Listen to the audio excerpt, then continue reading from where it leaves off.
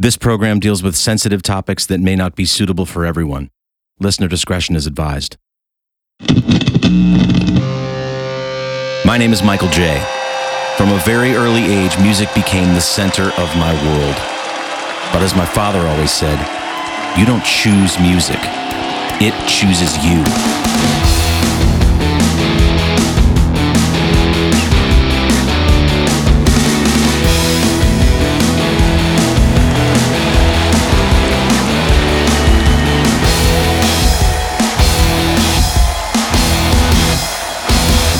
This is Rock and Roll War Stories. This podcast has been designed to be listened to like an audiobook, from beginning to end. The story isn't linear and will jump back and forth through time, but you'll be a whole lot less lost if you start at episode 1 and work your way forward from there. Also, if you've been enjoying this program so far, please do me a favor and subscribe and leave a short review if you're so inclined. It would help the show immensely. Thank you in advance. Episode 9. Chaos is the score upon which reality is written. A wild ride over stony ground. Such a lust for life. The circus comes to town. We are the hungry ones on a lightning raid. Just like a river runs, like a fire needs flame. Def Leppard, Animal. 1. Macho Man Randy Savage. Over the course of my illustrious career, I have done a lot of weird things for money. I wouldn't be able to tell my full story properly without mentioning the time I was asked by all the sororities in Gainesville at the University of Florida to play a couple sets of music and also to be a celebrity judge for something called the Mr. UF competition. If it pleases the court, let the record show that I'm using the term celebrity very loosely. I was well known in Gainesville among the college students at one point, but that's as far as my so-called celebrity reached. I feel like I need to wash the yuck off even saying that. I was informed that along with 2 other popular sorority girls who had been voted in by their peers, famous WWF wrestler Macho Man Randy Savage would be a judge along with myself for this event. Macho Man Randy Savage? Okay, I don't even care about the money. I'm in.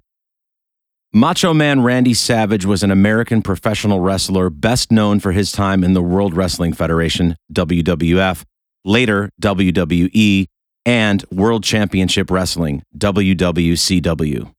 Savage was described by sports writer Bill Simmons as one of the greatest pro wrestlers who ever lived, a statement echoed by multiple industry performers. He was the celebrity spokesman for Slim Jim snack foods in the mid to late 1990s.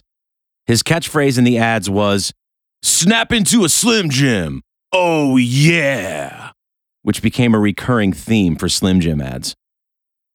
On the evening in question, I did a 45-minute set at the beginning of the event, after which time I took my place at the judges' table right in front of the stage, along with Randy Savage and the 2 aforementioned sorority girls.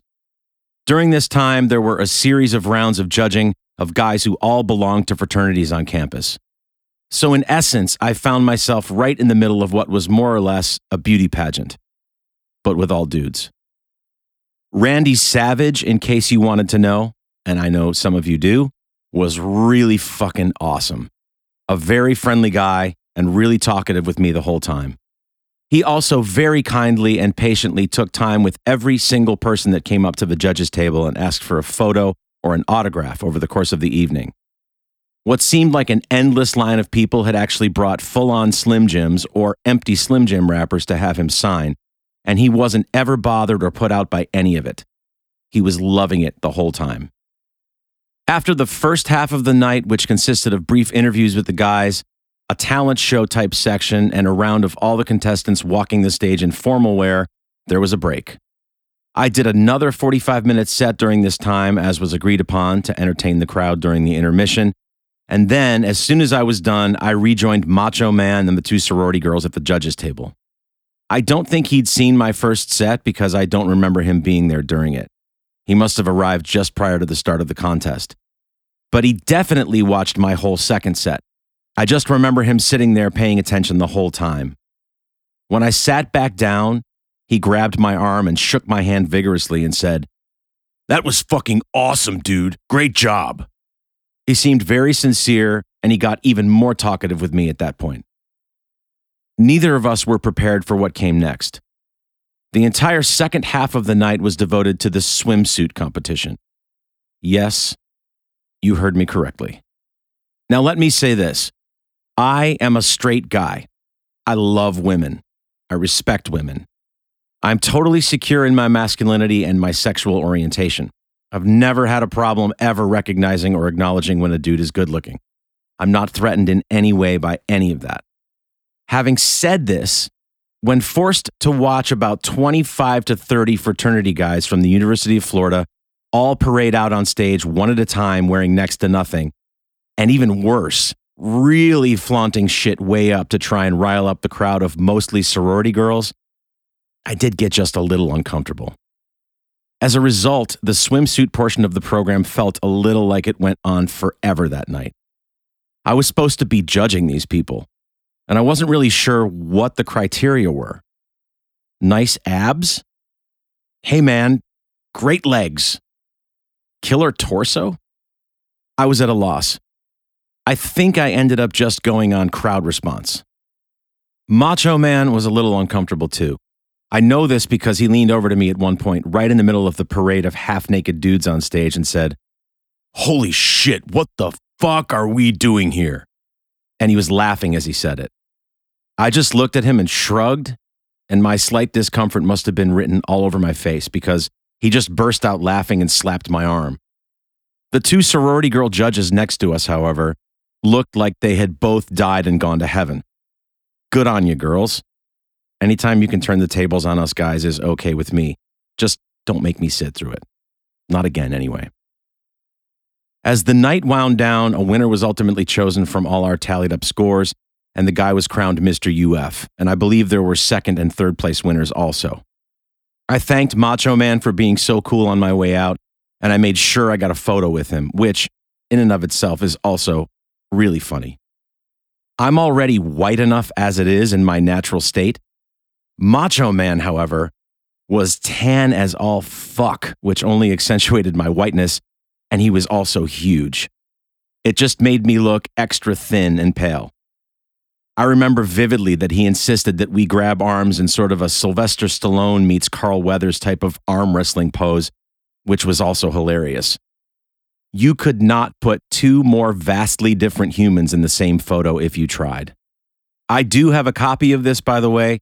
I will make sure to post it to my socials so you can all see it. You're welcome. I was saddened to hear of Macho Man's death years later in 2011.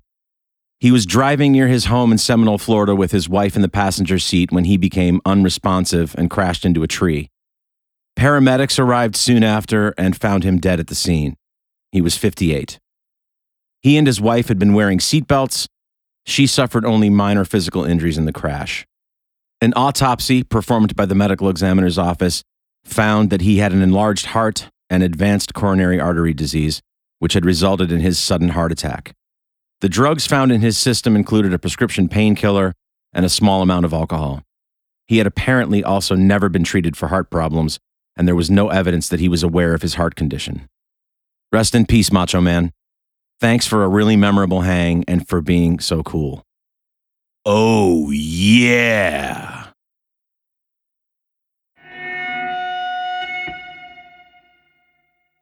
Two, Gotham Hall.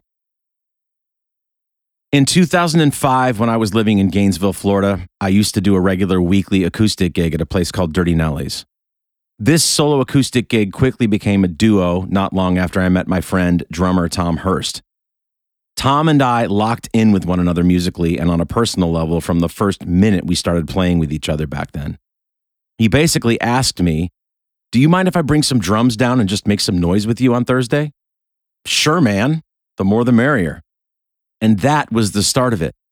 I wasn't being paid much to be there at the time, but I started offering Tom whatever I could manage to get in my tip jar on any given night if he came down, And then once he was coming every week and we'd started to develop a little bit of a regular crowd, I talked the club into kicking in a little extra on top of the tip jar money to make it more worth Tom's while.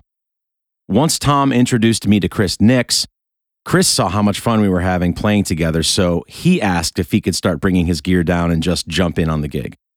Chris also had chemistry with Tom and I from the jump, and thus the band Starfish was born. Once we had Chris on board, things started to take on a life of their own. Along with playing acoustic guitar and piano, I bought myself a bass rig and began playing bass on the gig. So I'd sing and rotate between the three instruments all night depending on the songs we played. It was really fun. After a short while, Dirty Nelly's became the place to be on Thursday nights in Gainesville, and pretty soon there were lines out the door to get in every single week.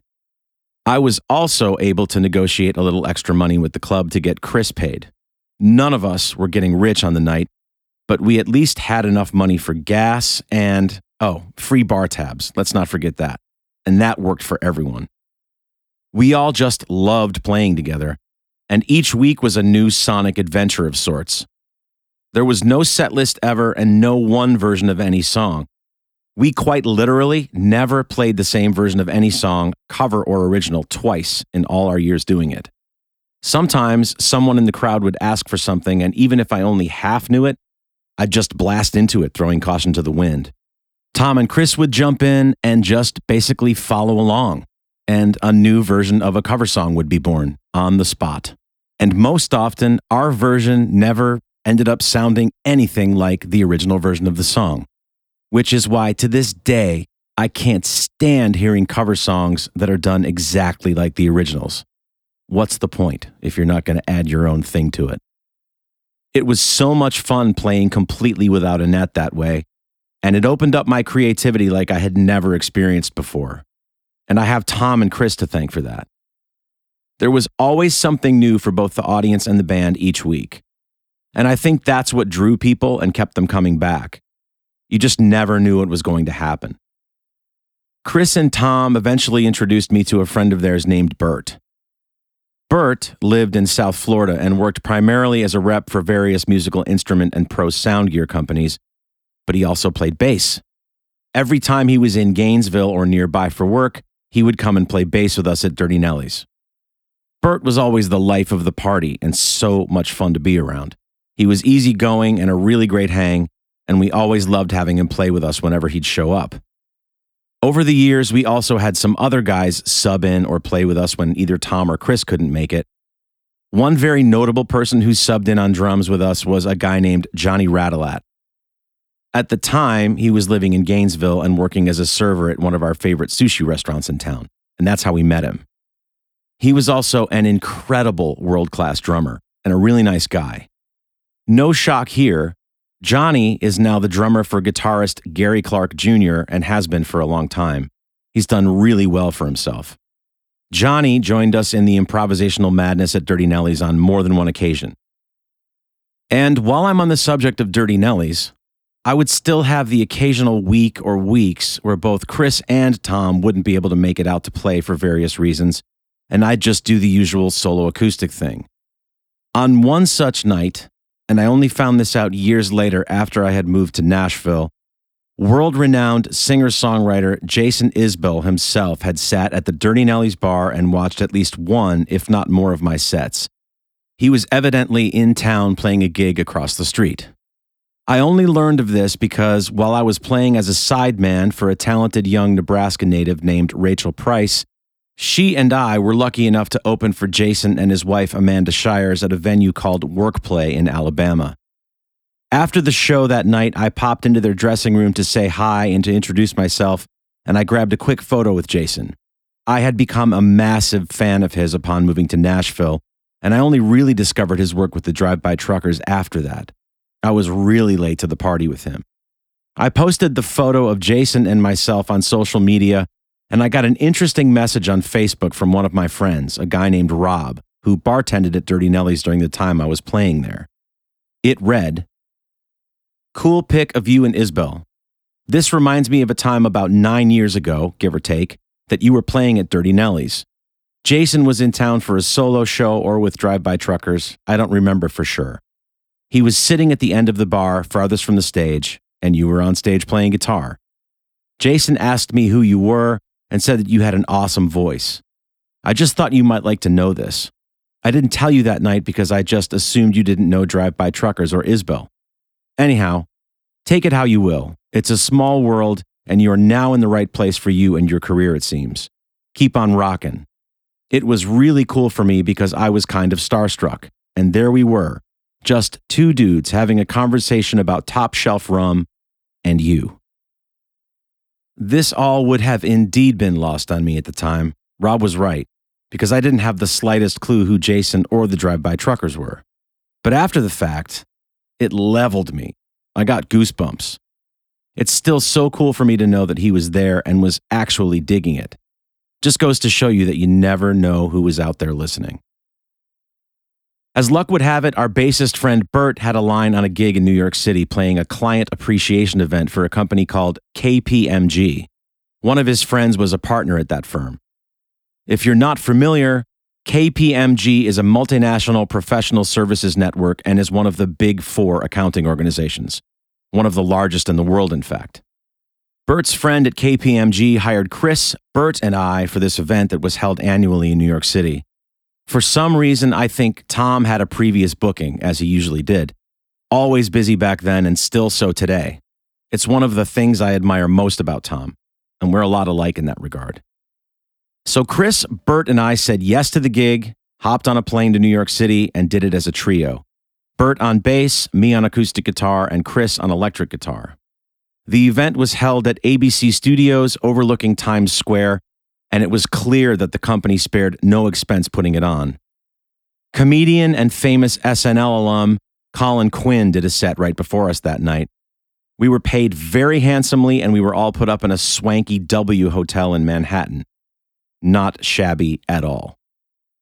The following year, KPMG reached out to me again, and they told me they were looking for solo acoustic entertainment for their next client appreciation event, and they wanted to know if I'd be available to do it. They offered me an almost obscene amount of money out of the gate, so there was no way I was going to say no to this. This event was to be held at a place called Gotham Hall on Broadway in Manhattan. Located in a landmark building that once housed Greenwich Savings Bank, it boasted a 9,000 square foot ballroom with a 70-foot ceiling and an ornate stained glass skylight. KPMG had hired an event coordinator. This guy wanted me to jump on a conference call with him and some of the organizing parties to discuss the details of the night ahead of time and to make sure that I was on the same page with what he was planning. This guy was so over the top and flamboyant on the phone during the conference call that I almost thought I was being pranked. To be honest, I wasn't quite sure why I needed to be privy to all the minute details of the event. As far as I was concerned, point me to where I need to set my stuff up.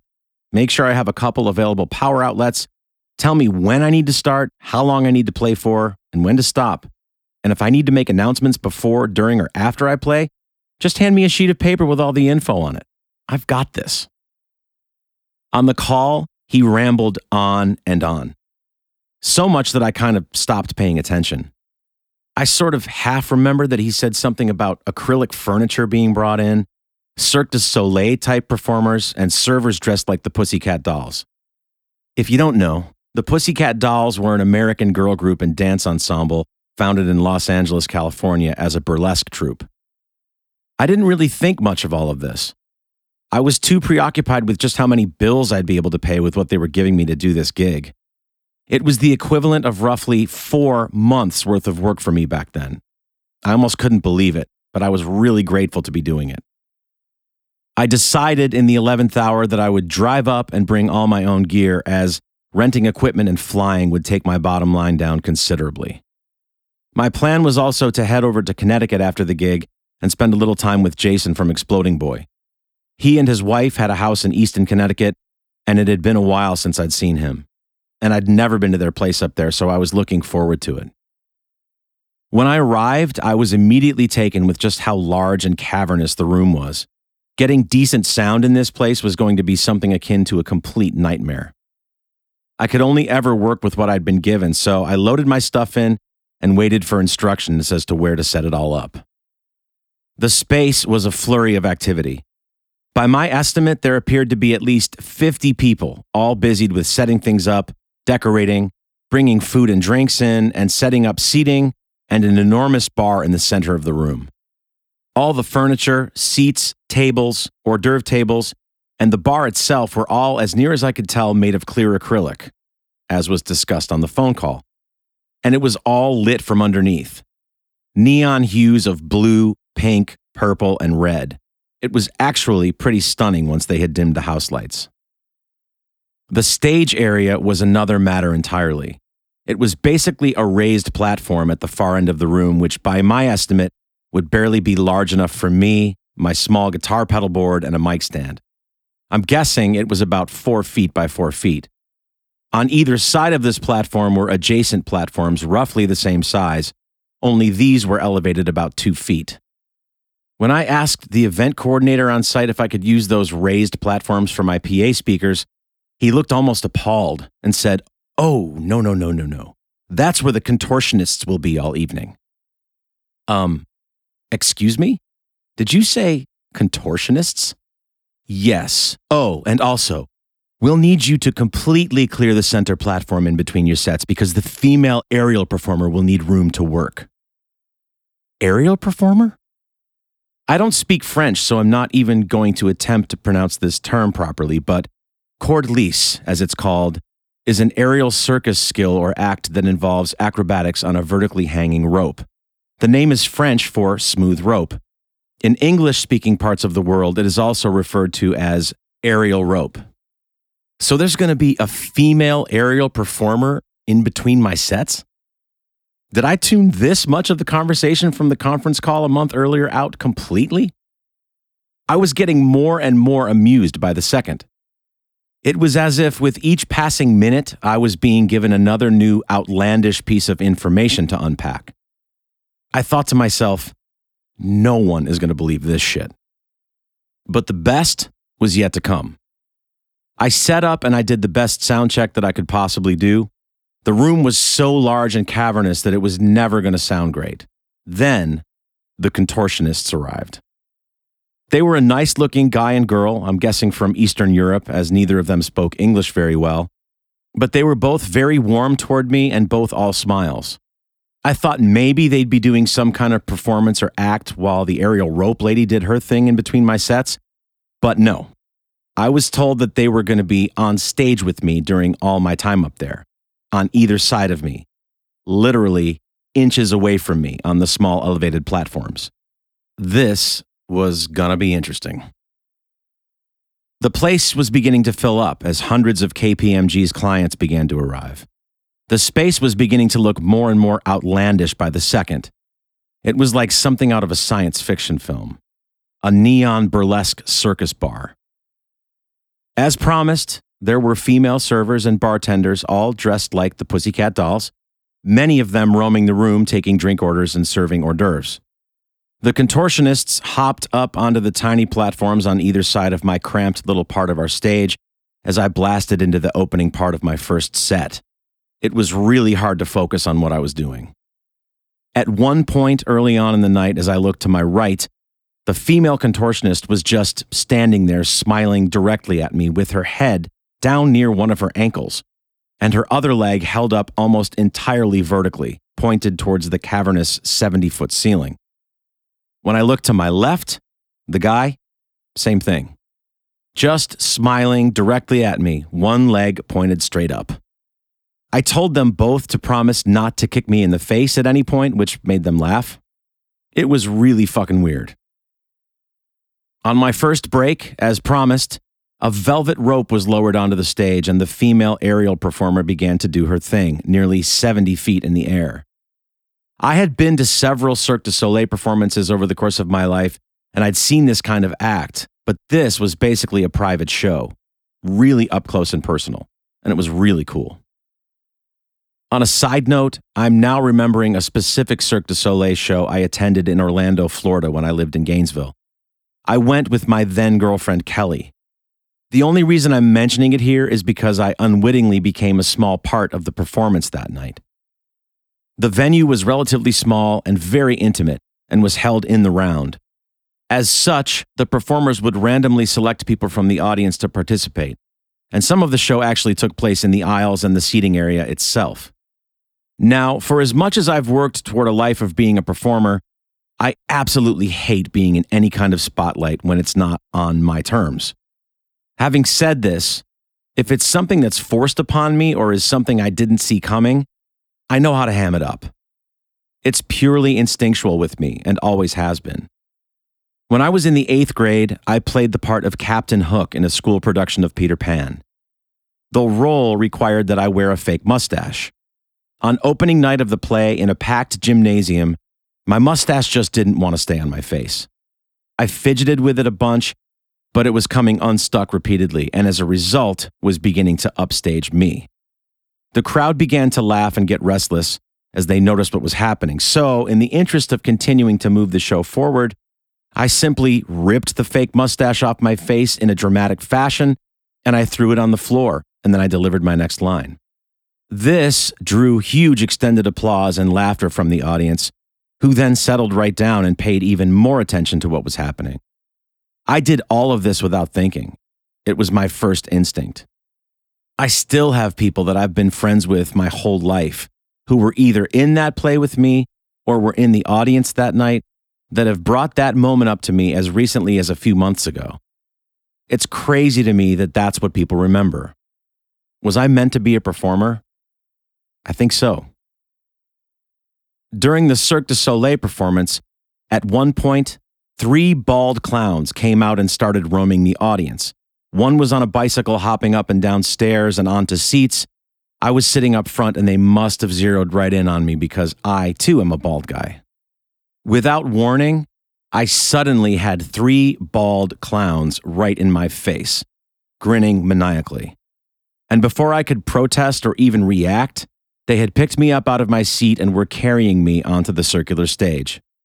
They prompted me to lay flat on my back on the stage next to another of the bald clowns as the guy bouncing around the room on the bicycle prepared to jump over us. The clown lying next to me just kept saying in a low voice, "Just stay still. Just stay still." He had a thick European accent. And when he tried to put more space in between me and him, my instincts kicked in, and I hammed it up, and I scooted over almost on top of him, playing up the fact that I wasn't too sure about the abilities of the clown on the bicycle. This drew a big laugh from the crowd. The guy jumped over us both with the bike. They stood me up, they told me to take a bow, and they returned me to my seat unharmed. I guess I must have committed really well to this because several people on the way out that night actually stopped me and asked if I was a plant as part of the show. What's that I say in the show opening? Oh yeah, it chooses you. Performing is much more of a function of who I am than of what I do. At Gotham Hall in New York City, my second set was about to begin at the closing of the Female Aerial Performers Act. And this is when things took an even more amusing turn. I began my first song. The contortionists had joined me and were stretching and writhing their bodies on either side, when out of the corner of my eye off to my right, I noticed something glimmering. A man, dressed from head to toe in a mirror ball outfit, had emerged from one of the adjoining rooms and was making his way around the venue, moving in much the same way as a mime would. He looked a bit like the Gimp from the Tarantino film Pulp Fiction, except festive. He was making grand, sweeping gestures, and all the light from every single source in the room was reflecting off of him, so he was impossible not to pay attention to. And if you thought that wasn't weird enough, out of another adjoining room, a guy wearing a pair of jumping stilts suddenly came, quite literally, flying into the event, among all the other commotion. Jumping stilts, bounce stilts, or spring stilts are special stilts that allow the user to run, jump, and perform various acrobatics. Using only their weight and few movements, the user is generally able to jump 3 to 5 feet off the ground and run up to 20 miles per hour.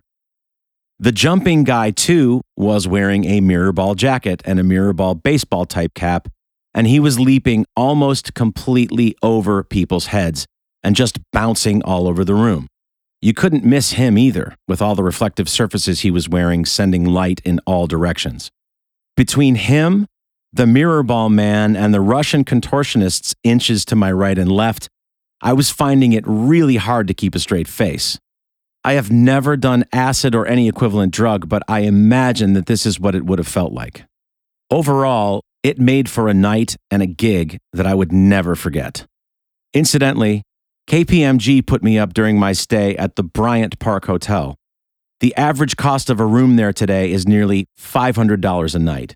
Still way out of my price range. It was one of the largest and nicest rooms I've ever stayed in New York City. As I fell asleep that night in my luxury hotel room thinking back on the surreal events of the evening, I thought to myself, I wonder what's next.